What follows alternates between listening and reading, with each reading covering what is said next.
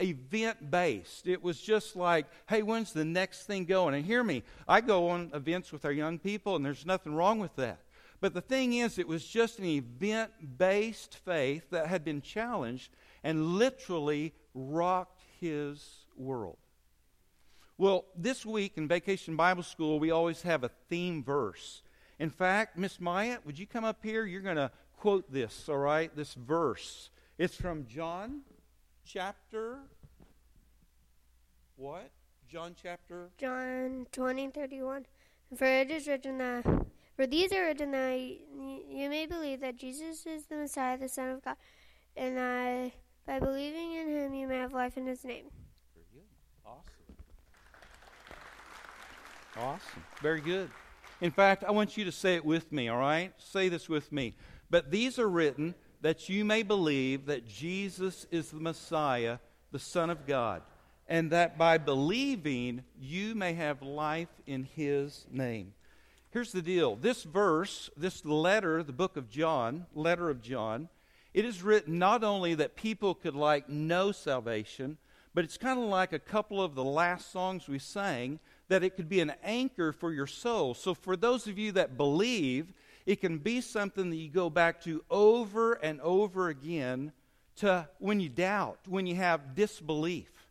Because hear me, I don't know if you realize this or not, there are more unbelievers who believe in other ways to get to God than there are believers in Jesus. We are the lowest on the totem pole. And so you might be looking and you might be hearing, you going like, man, there's so many people that believe all these other things. And there's so few people that believe that Jesus really is the Son of God. And he is really the only name that's been given under heaven whereby you must be saved. He is the only answer that God has given. And yet there are so few people that believe that. And so John writes this letter. And this theme verse we'll look at in a moment, he says, listen, I wrote these things in this letter. They are sufficient for you to believe. And I'll just tell you a couple other reasons, because elsewhere in the Bible it says this, for many will come in my name saying, I am the Christ, and they will lead many astray. In a couple of weeks, I'm going to introduce you to an app, and I use it every morning to pray for some 7,000 people groups in the world. And a people group is people that have never trusted Christ. Many have never even heard the gospel of Jesus. And yet they follow other things. This morning, I'm praying for a group of people that is over 1 million people that believe something totally different than what the Bible says. And so day after day after day, as you look at these people groups that range from hundreds of thousands of people to millions of people in the world that believe something else. Why? Because there's been many that have come and said, I'm the Christ, and they're following something totally different. Elsewhere in the Bible, children, it is the last hour. And as you have heard that Antichrist is coming, so now many Antichrists have come. Therefore we know that it is the last hour. And also in this particular letter, 1 John, he wrote it mainly because there were Christians who were doubting. They were wondering, am I following the right one? And so here's the key verse of 1 John. In fact, I would say this. If you have doubts, you believe you're a follower of Christ, but you have these doubts and you're wondering, why do I doubt this? There's so many other people. I have friends that believe other things. Why should I believe this? I would encourage you to take this letter, John, and 1 John and read it, because I write these things to you who believe in the name of the Son of God, that you may know, not that you might hope so, but that you may know that you have eternal life. This is not a thing like you're just hoping that when you get to the grave, that hey, I'm hoping that I'm going to get there. Here's the deal. You and I can know that we have eternal life. Absolutely. So the thing is, these have been written for that very thing. So if you will, take your Bible and turn to John chapter 20. We're going to look at this kind of theme verse for just a moment. And I want to kind of give you the setup of what's going on in this scene. Because we're going to look at starting in verse 26. So John 20, starting in verse 26. Here's the scene. Jesus has risen from the dead. his disciples are in the upper room and the doors are locked, and Jesus appears to them, and yet there's one guy that's not there, and his name is Thomas, and many of us know him as, say it with me, Doubting Thomas. And so the disciples are telling Thomas, hey, Jesus was here. And he goes, listen, I don't believe you. Unless I can put my fingers in his hand and touch the scar in his side, I'm not going to believe you. And so it picks up at verse 26, if you'll look. After 8 days, his disciples were again inside, and Thomas with them. Jesus came, the doors having been shut, and stood in their midst and said, peace be with you. Then he said to Thomas, put your fingers here and see my hands, and put out your hand and place it in my side. And listen to this, do not disbelieve, but believe. Thomas answered him, my Lord and my God. Jesus said to him, have you believed because you have seen me? Blessed are those who have not seen and yet have believed. Now Jesus did many other signs in the presence of the disciples, which are not written in this book. In other words, the other Gospels have other things that have been written about Jesus. But John has specifically chosen to write about a few particular signs. And so he says, these I have written so that you may believe that Jesus is the Christ, the Son of God, that you by believing may have life in his name. And so what I want to do for just a little bit, you have it in your worship guide. I would encourage you that you would read these thoroughly about these signs, because Jesus did so many signs. In fact, the very last verse of this letter says that if all the things that Jesus did were written, the world couldn't contain the books. And yet, by the guidance of the Holy Spirit, John writes about 8 particular things that Jesus did, and they are sufficient enough to ground your faith.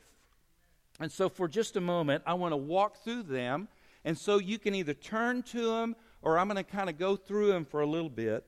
But first of all, in John chapter 2, it's the turning water into wine. If you don't know the story, I encourage you to read that sometime. It's a great story, because Jesus is invited to a wedding, and while he's at the wedding, they run out of wine. And so Jesus' mom comes to him and says, hey, they've run out of wine. And Jesus goes, hey, am I the butler? He doesn't say that. But anyway, what am I to do? And so what does he do? He commands the servants, bring some water. And many of you have heard this story over. Maybe some of you have never read the story, but you've heard about the story. So I'd like for you to do something. Just act like you've never heard it before. And it's just like, wow. So Jesus turns water into wine, and you say, wow. See, that's the deal. A lot of times we've lost our wow and awe about the things of God. It's just kind of, yeah, I've read that. Probably wasn't that big of a deal. If it was your wedding, it'd be a big deal, right? And here's the deal. Can you turn water into wine? Yeah, that's right. Got one confessor. So the thing is, it might not sound like a big deal. You have to kind of read it and see the scene of how embarrassing it would be. And so Jesus does a miracle. In fact, it says this is the very first sign that he does to show that he is the Son of God. And so he is the creator, right? Jesus is God. He's the creator of the world. He created everything you and I see. He created the heavens and way beyond you and I can ever see. And the thing is, turning water into wine is no big deal. But he chose to do it. And it's recorded for you and I that it would remind you and I that he is the very Son of God. The second is the healing of the official son. In fact, if you'll turn to John chapter 4, I do want to read this one with you. It's a great story. It starts in verse 46, John chapter 4, verse 46, and it says this. So he came again to Cana in Galilee, where he had made water wine, and at Capernaum there was an official whose son was ill. When this man heard about Jesus, he came to Galilee, and he went to him, and he asked him, come down and heal my son, for he is at the point of death. So Jesus said to him, "Unless you see signs and wonders, you will not believe." And the official said, "Sir, come down before my child dies." Jesus said to him, "Go, your son will live." The man believed the word that Jesus spoke to him, and he went on his way. And as he was going down, his servant met him and told him that his son was recovering. So he asked them, What hour was it that my son became better?" And they said to him, "Yesterday at the 7th hour the fever left him." And the father knew that was the hour when Jesus said to him, "Your son will live." And he himself believed, in all his household. This was now the second of the signs to show that Jesus is God. Here he's God, he's the creator. He has what? Power over life and death. And so he shows this sign. And the third one is the healing at the pool. In John chapter 5, there's a man who's there at the pool, and they had a superstition back then that whenever the water's kind of churned up, an angel would come down, and if you could be the first one in the water, you could be healed. And it says that he had been there 38 years, and yet he had not been healed. And Jesus tells him to get up and walk, and heals the man. If he's the creator, it's no big problem for him to turn water into wine. It's no big deal to raise someone from the dead or to heal someone. It is no big deal for him if a man has been for 38 years sick, and what? To be able to heal him. Not only that, in John chapter 6 is the feeding of the multitude. And again, many of you have heard this story so many times. But there's 5,000 men. That's enough to feed, right? If you have sons, you know this, right? But not only was it 5,000 men, but it was their families and other people. And there's just a score of people out there. And the disciples say, "Hey, listen, Jesus, just tell them to go on somewhere else, get them something to eat." And he goes, "Will you feed them?" And of course, they start trying to figure it out, how to do it. And finally, one of them says, "Hey, here's a little boy. He's got some fish and chips, and he's willing, to be able to help you out, And what's Jesus do? He takes it, and he begins passing it out. And the disciples are the ones passing it out, and they keep passing it out. And they feed everybody. Now hear me. They feed everybody, and there's food left over. I hope you get this point if you've never heard this story. There is a basket for every disciple. I tend to believe Jesus did this not for 5,000 men, their women, children. He did it for 12 disciples who were still wondering and doubting and wondering, really, is this Jesus? And Jesus just so happens to feed a multitude of people so that at the end they could have leftovers, so each one of them could have their own. Yet, they still had doubts. So you know what Jesus did? He sent them all away. He told his disciples to go get in the boat. He'd join them later. They get in a boat, which is the very next miracle sign that Jesus does, and he sends them out on the lake, and a storm comes up, and here seasoned fishermen are weary, they're afraid, they don't know what to do, and yet Jesus comes walking on the water to them. And he gets in the boat, and they are astonished. And here's what it says. They were so astonished, and here's the reason why. They did not get the sign of the feeding of the 5,000. Their hearts were slow and dull, and they really didn't get it that, hey, only God can feed a multitude from a couple of fish and some biscuits. Only God can have enough left over for each of them. And yet they were still kind of resistant in their mind. They were slow in heart. They didn't really believe he was the Son of God, even though he's walking on the water to them. And here he comes.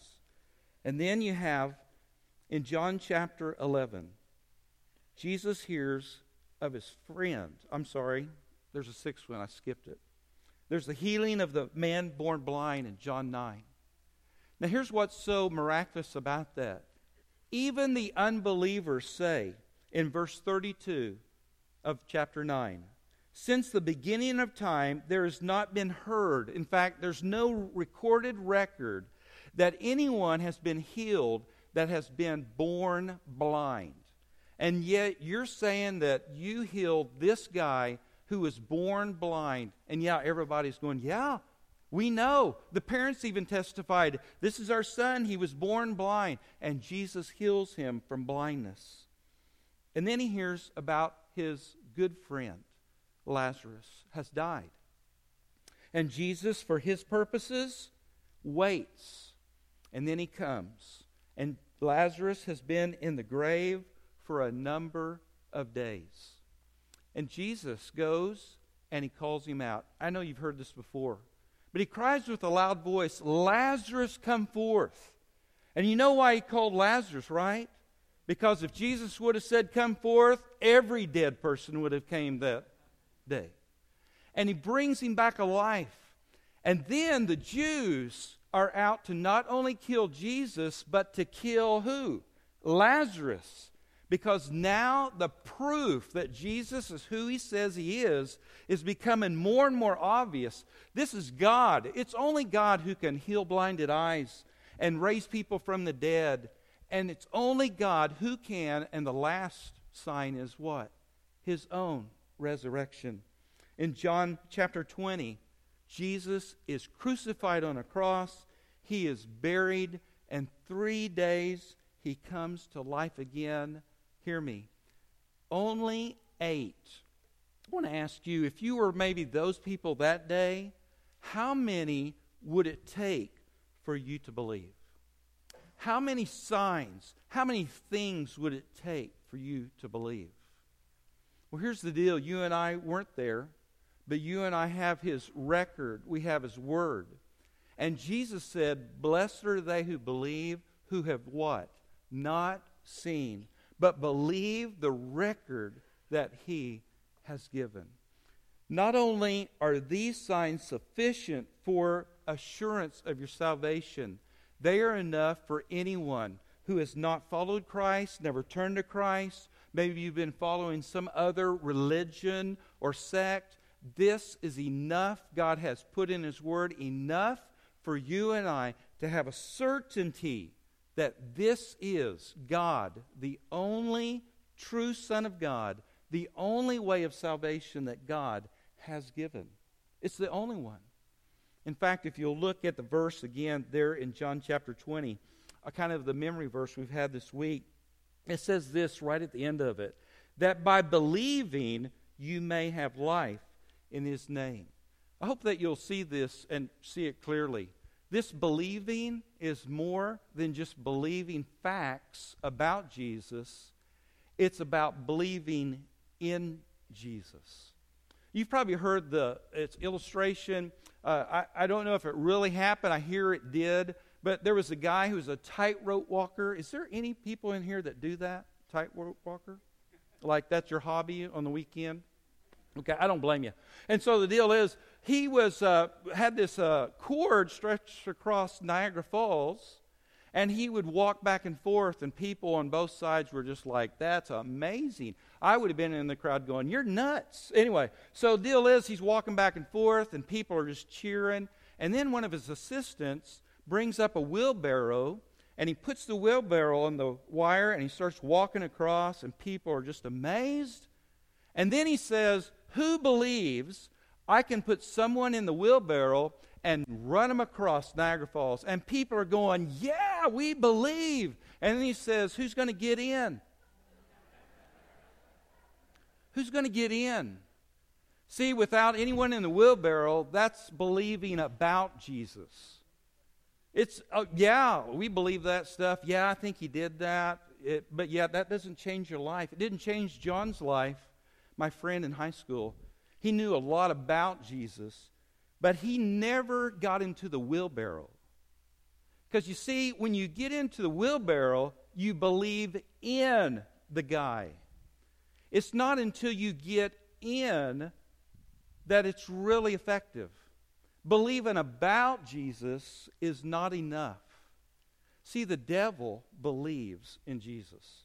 In fact, every demon knows that Jesus is God's Son. They know everything about him, but they don't believe in him. They're not following him. They have not repented. They have not lined up with how God has said. So here's God. He is all glorious, beyond amazement. I mean, you probably know more attributes than I do. But He's holy, like we've sang today. He's absolutely has all wisdom. He is absolutely perfect.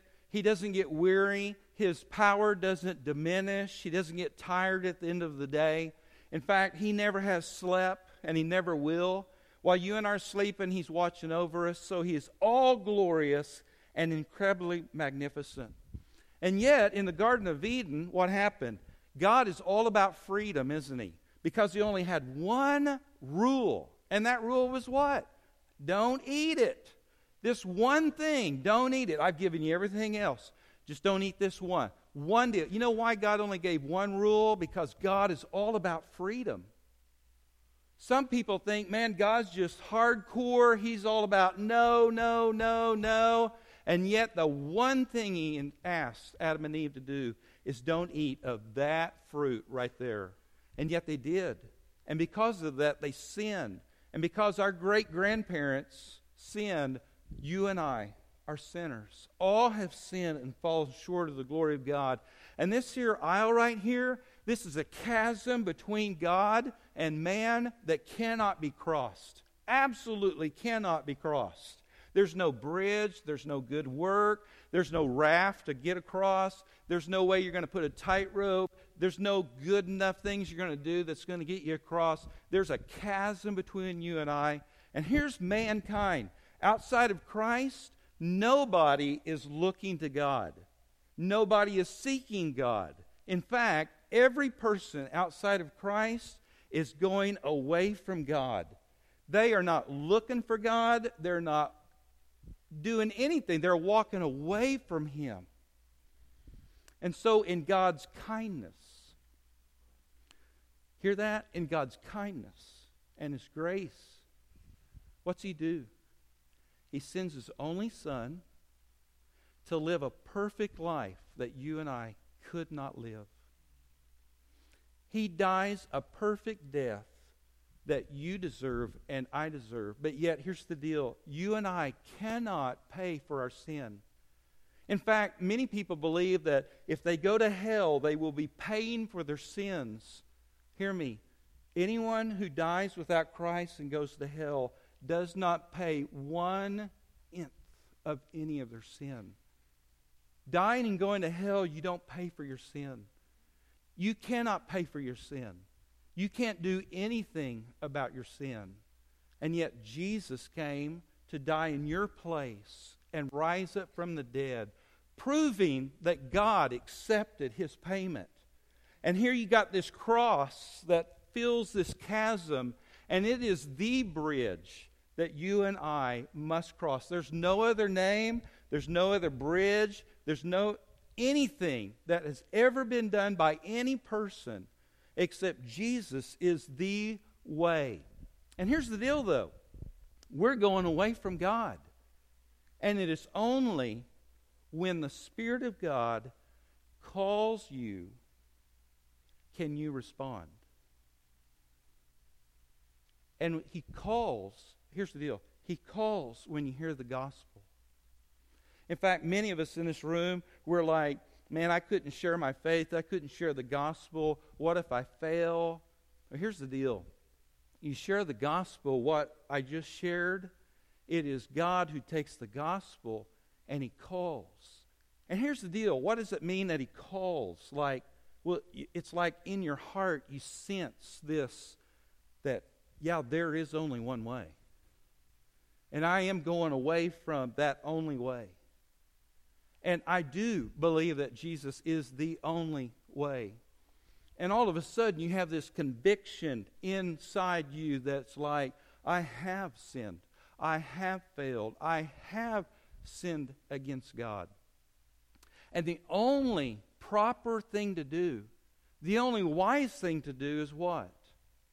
Is to respond. For you children, you just got through singing and you know this answer, right? The wise thing to do when you're in the backyard and mom or dad calls you to come inside is to what? Is to respond. It's to respond. And the thing is, some of you this morning, maybe this is the first time you've heard the gospel, you've heard anything like this, and yet you sense within you that there is a call of God on your life, and the wisest thing to do is to respond. Because if you do not respond, you have no hope. You cannot turn. You cannot turn to God on your own. You can't quit sinning on your own. You cannot break that habit on your own. You cannot turn towards God until He is calling you. And when you hear the gospel, you can guarantee that you can hear God calling you. And if He's calling you, you know what you do? You turn. You know what turning means?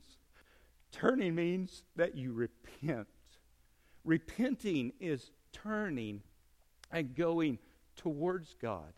And in His kindness, it leads you and I to repent and to trust not about Jesus, but what?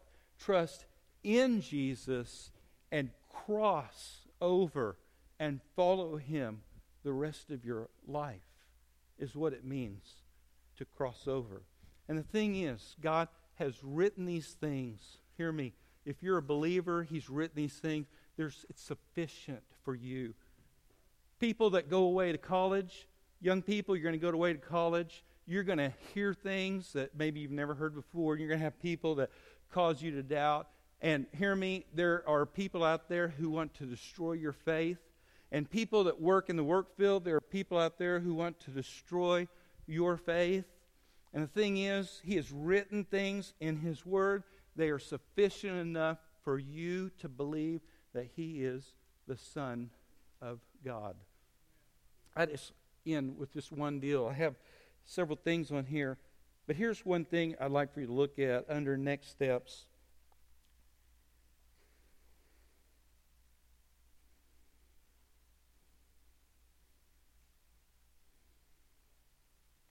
What are you expecting? What is your expectation, believer, as a follower of Christ in this fallen world? There's a real famous book called Your Best Life Now. Hear me. Only people without Christ can have their best life now. Because it's all they have. The other side of this life without Christ is the eternal hell. So their best life, you can have it right now. But as a believer, what is your expectation of living in this world? Because I know many believers who have an expectation that there's going to be a little bit of heaven on this earth. And the truth is, this is not heaven. Bad things happen to Christians in this life. It is estimated by Voice of the Martyrs, more people have been martyred, killed for the cause of Christ in our century than any of the centuries before us. It is estimated that 6 believers lose their life every 6 minutes. A believer loses his life every 6 minutes for the cause of Christ in the world. While you and I sit in this beautiful barn that's air-conditioned, we have brothers and sisters around the world who literally are dying for their faith. You ought to read Fox's Book of Martyr, or a book by D.C. Talk called Jesus Freaks, or go on the website of Voice of the Martyr and read of brothers and sisters who give their lives daily for the cause of Christ. And for us to think, because we do live in America, that this is going to be our best life yet. The truth is, believer, don't let what happens in this life and your expectation of, man, I'm thinking this is going to be the great life now. The truth is, it's going to be difficult and it's going to be hard to follow Christ. But it's worth it. It's worth it. It's absolutely worth it. And today, if you hear His voice, the wisest thing to do is to respond. Would you bow your head with me for just a moment? Close your eyes. In fact, you don't have to talk to anyone. You can just talk to God right where you're at. And you can hear His voice, and you can respond if He's calling you. It doesn't mean you have to walk up here. It means that you, in your heart of hearts, you turn to Him. And you stop just believing about Jesus, but you believe in what Jesus has done on your account. And you turn to Him. And you thank Him because you can turn to Him, because it's only by His calling you can you respond. It's the wisest thing to do, is to respond to Him. And as a believer, if you are doubting and you're having some disbelief, hear me. Jesus said, stop disbelieving. The thing is, disbelieving is not passive. Disbelieving is active. If you are disbelieving, it's because you are actively choosing to disbelieve. When all the facts that God has given to you and I in His Word and through His Son, and He says, stop it. Stop disbelieving and start believing not about Jesus, but what? Believing in Him. So, Father, I pray that you do your work. You do it always right. You do it always best. I pray that you would call people to yourself today. And I pray that you would strengthen believers. That, Lord, in this world we'll have severe trials, severe issues. But, Lord, I pray that our belief in you would outshine the others. And you'd help us to be able to push through whatever we might be going through and trusting in you and shining our light like you called us to and faithfully following you. May our response be wholehearted back to you.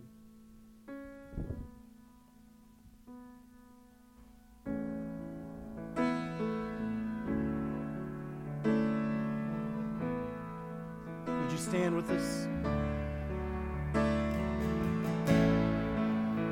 Are you hurting and broken within? Overwhelmed by the weight of your sin? Jesus is calling.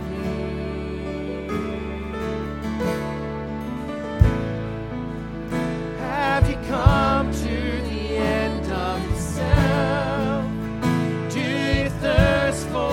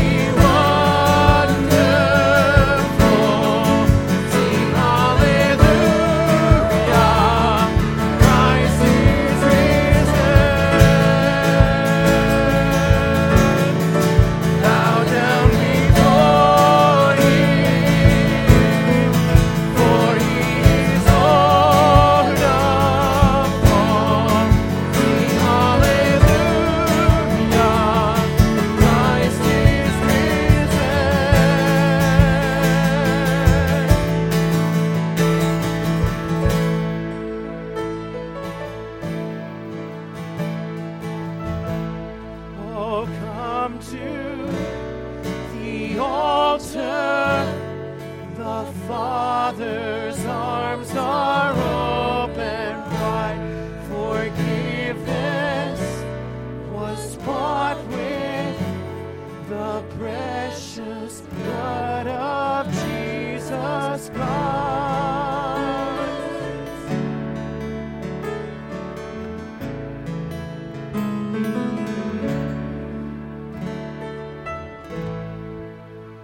Bear your cross as you wait for the crown.